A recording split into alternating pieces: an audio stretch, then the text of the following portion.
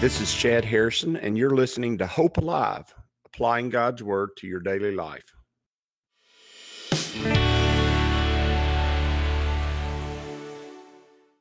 Hi, this is Chad Harrison, and I am the teaching pastor of Lake Community Church and have been serving as a pastor for 25 years. I'm also a practicing attorney. This podcast is designed to help you study God's Word and find God's will for your life. I pray in the name of Jesus right now that God would open up His Word to you and allow you to see Him and to know His will, that you might glorify Him and that you might walk in faith and power each and every day, especially today, in Jesus' name. Good morning. Welcome to Lake Community Church's morning Bible study. We have made it all the way to Genesis chapter 4. Can you believe that? It's good to finally reach Genesis chapter 4. We've got a lot of great stories to go through. In fact, to tell you the truth, I'm excited about going through the rest of Genesis. I realize that a lot of people don't even know all the stories of Genesis and don't know the deep spiritual significance of those stories, because God is beginning to work His plan in men.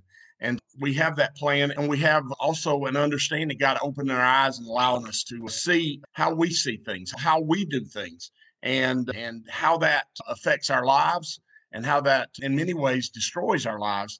And so this story is a story of that. If you want to know the truth, it's a story of Cain and Abel. It's a story of understanding how God views things as far as how He wants things done. So many ways, so many times, in so many ways, we don't care about the nuance of the things that God asks from us. And we don't, because we don't understand the significance of it.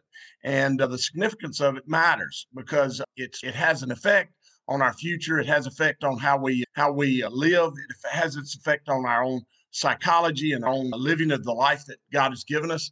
And that's what's happening here with Cain and Abel. It says in chapter 4, verse 1, it says, now Adam and Eve, his wife. Now Adam knew Eve, his wife, and that's a euphemism for sexual relations, obviously. He says, now Adam knew his wife, and she conceived and bore Cain. Notice that this happens after they're out of the Garden of Eden. It happens after the fall, and the conception of Cain would not be a conception in their perfect state, in the state they were originally created to be in. It's a conception that takes place after they have spiritually died, and they pass on that spiritual death. We're going to find one day when we're going through the book of Exodus, you're going to see the passage that starts our understanding of the Ten Commandments says this: the sins of the father are passed to the second, third generation. And then there's the blessing that comes after that.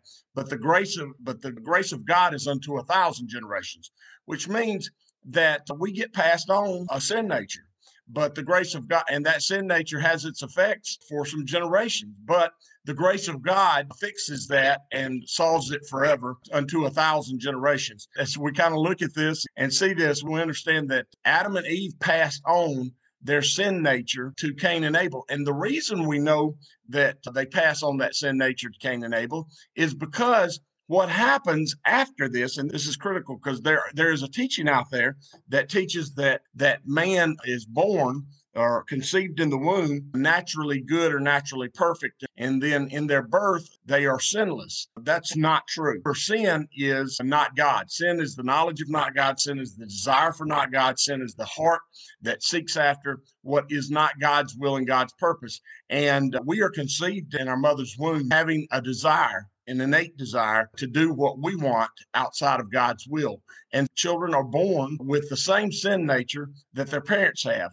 And by the way, most of the people who want to teach that other thought process are also the people who would be pro-abortion, which seems real strange. If the only human beings that ever exist are the ones if the only human beings that ever exist that are not sinless or are not corrupt are in the womb, why are you trying to kill them? Anyway, but the understanding that comes with understanding that we are passed down our sin nature is critical. And it's critical because it helps you understand why and how you do the things that you do.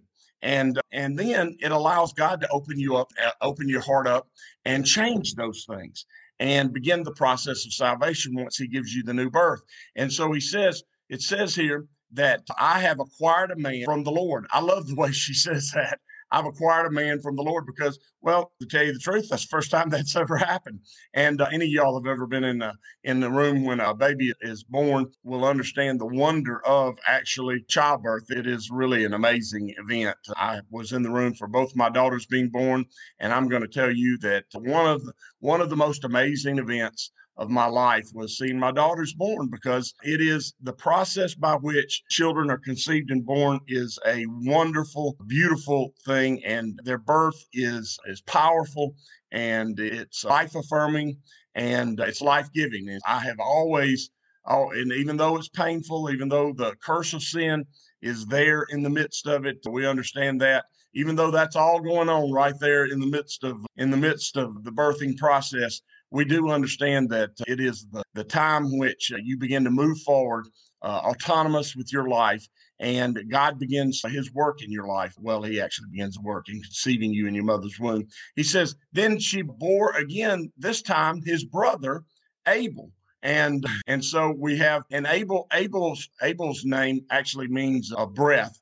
And so Cain is the firstborn and Abel the secondborn. Now it says, notice that he gives their what they did occupationally, what they did to live, what they did to actually make a living. You have the first economics lesson that goes on right here in the beginning of Genesis chapter 4. It says, then she bore again a son named Abel. Now Abel was a keeper of sheep. Abel was a keeper of sheep. But Cain was a tiller of the ground. Now, this is important too, also. As you look at these things, is there anything innately wrong with either one of them? No. But if you symbolically tie them back, if you reach back and tie them back to, remember in the garden when they ate of the fruit of the tree, there was a curse pronounced on man. And that curse that was pronounced on man, that curse that bound man up and had to be broken by the crushing of the serpent's head by the seed of woman, that whole curse, that whole idea, that whole understanding revolved around man tilling the ground, that he was going to have to work the ground, and that working the ground was going to produce fruit that he would survive on. Now notice there's a difference between tilling the ground and tending sheep.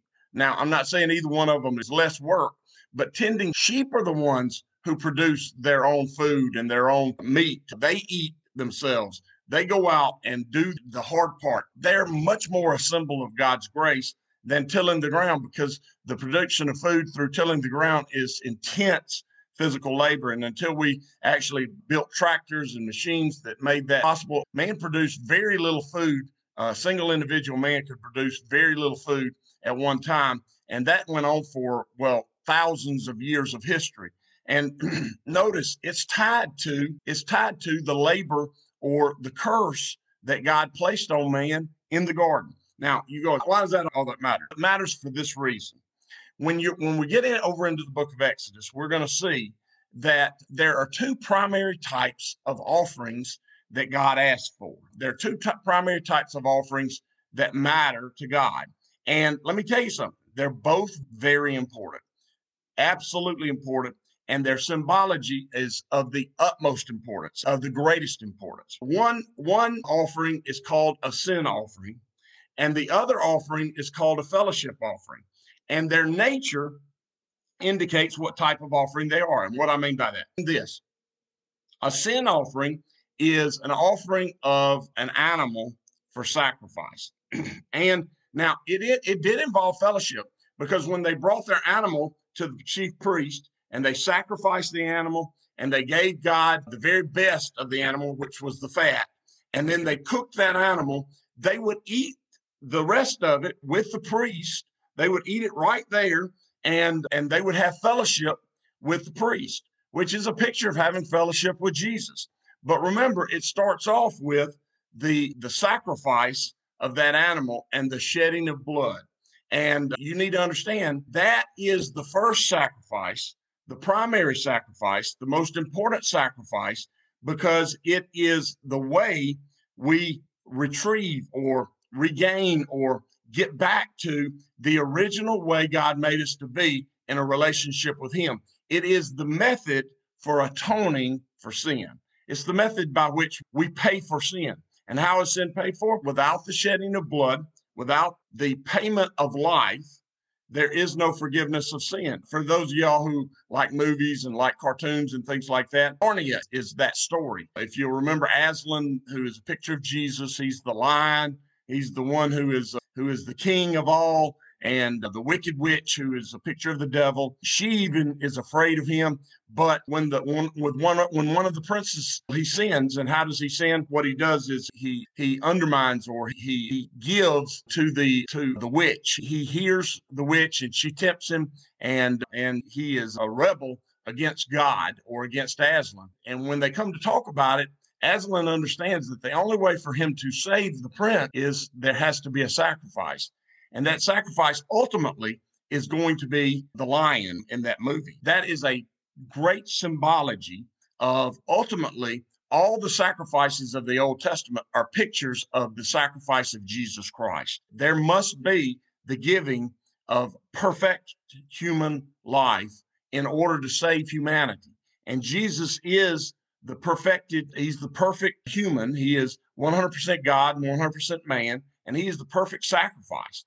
And he is the Lamb of God that takes away the sin of the world.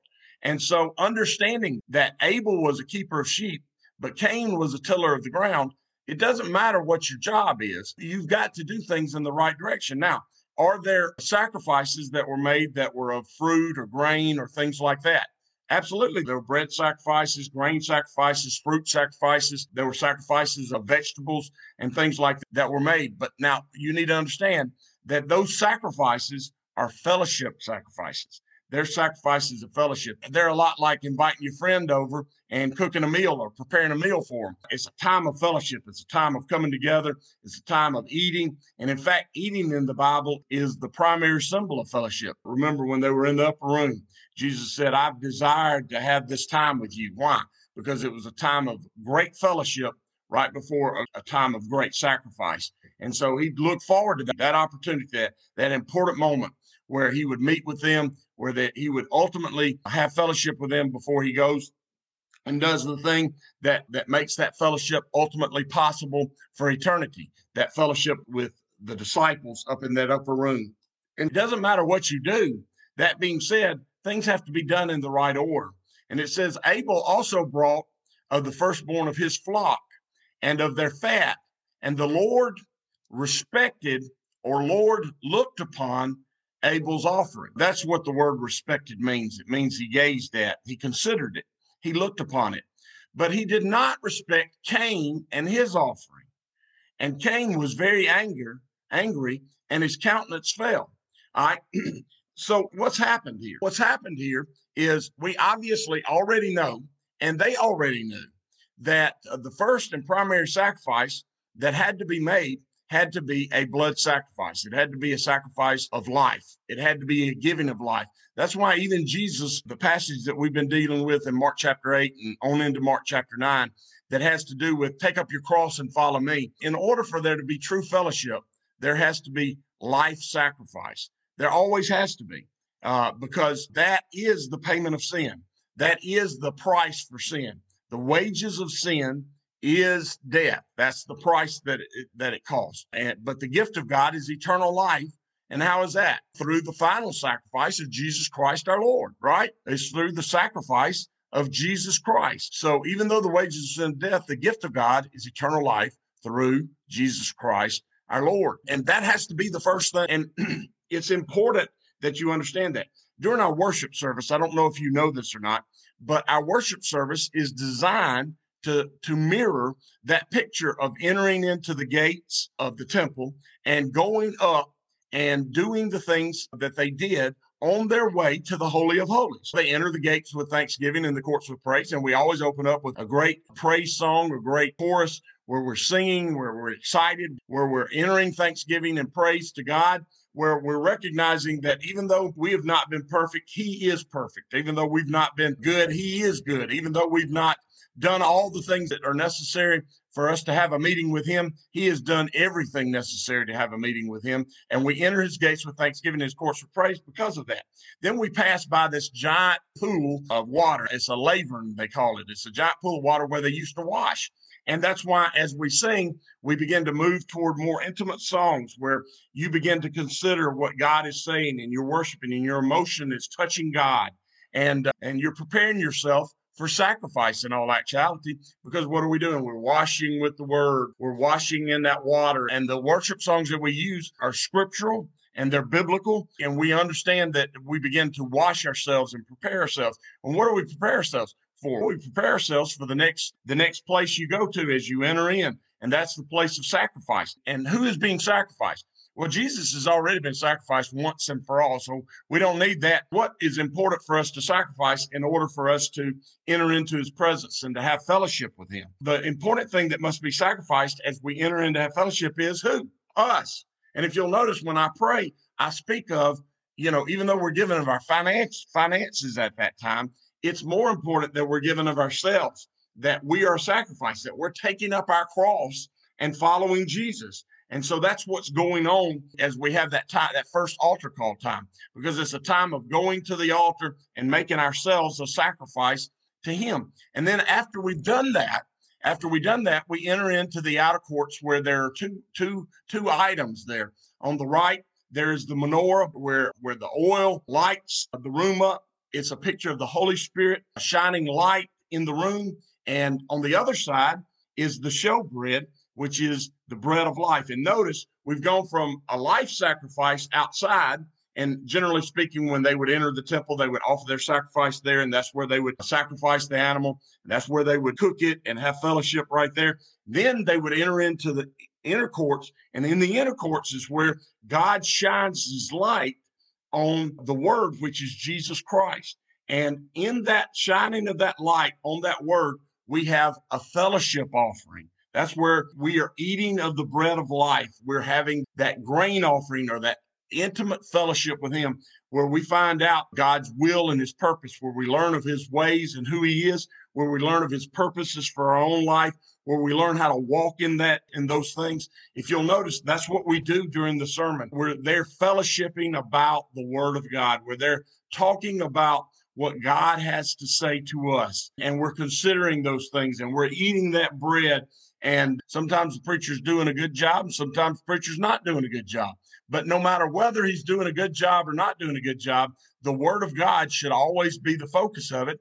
And if the Word of God is the focus of it, then in the middle of all that Word of God being the focus of it, in the middle of it, you're having fellowship with God. You and God are having intimacy. Even though God's there in the congregation, He's there with you also. And so that's the importance of the difference between the life or the blood sacrifice and the fellowship sacrifice. They're both important, if you'll notice in the process, because once you get through of eating His bread and having that fellowship with Him, you enter into the Holy of Holies to receive the very power of God.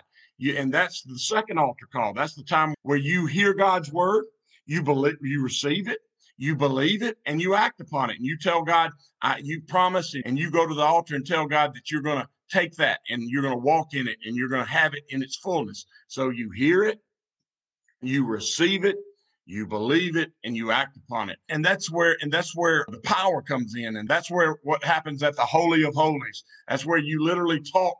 That's where you literally touch the eternal, that place right above the cherub's wings, that propitiation point, which is literally where the physical and the eternal touch. That's what happens when you go through that process. Cain wanted to just immediately go to fellowship and not have a sacrifice.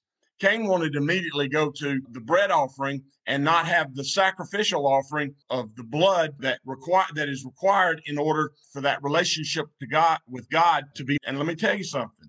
A lot of churches want to do that. We want to be seeker sensitive. We don't want to upset people. We don't want to cause people to be put in a place where they are perplexed or have to make a decision. Well, let me tell you something. There's no way God could ever bring about life change in somebody until he gets them to the place where they have to choose to walk in the life he's provided or continue in the death they've been living in.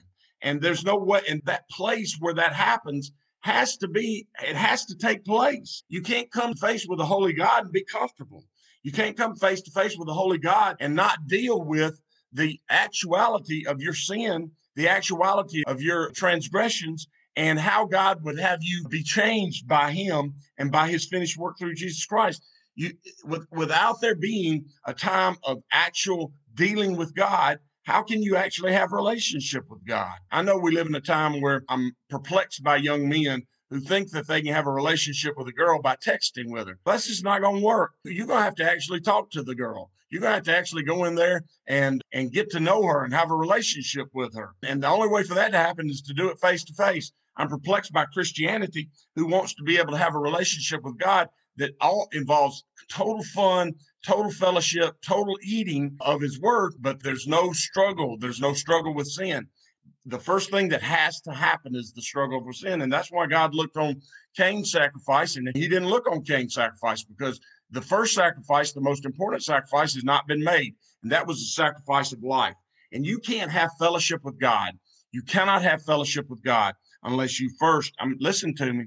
Jesus said, if any of you want to come after me, which means to walk with me in fellowship, if any of you wants to come after me, he must first do what?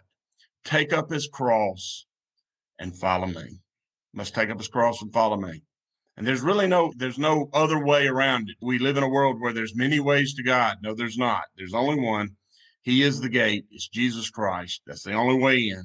And he is the one that tells you the way, because he is the way. And he says, if any of you would come after me, he must take up his cross and follow me, because the first sacrifice has to be the sacrifice of life. And that sacrifice of life produces life eternal. Without it, we are nothing. Without Jesus' initial sacrifice, his finished work, we're nothing. Without us giving of our own heart, repenting from our own ways and turning to him, we're nothing. And so that is the biblical reason why God looked upon and received Cain's sacrifice, but Abel's sacrifice, but on Cain's, he did not. Because Cain wanted to have fellowship with God without giving of himself and giving of the life that is required.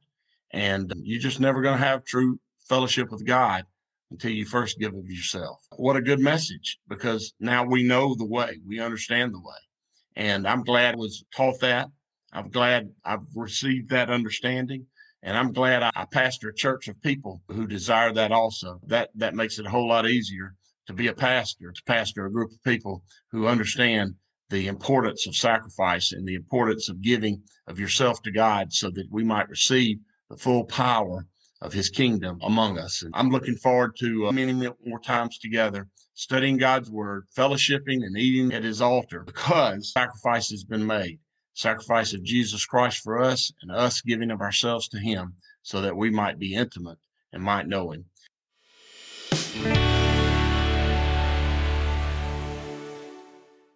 As you go today, I pray that the Lord will bless you and keep you, that he'll make his face to shine upon you, and that he will give you hope and peace today, in Jesus' name.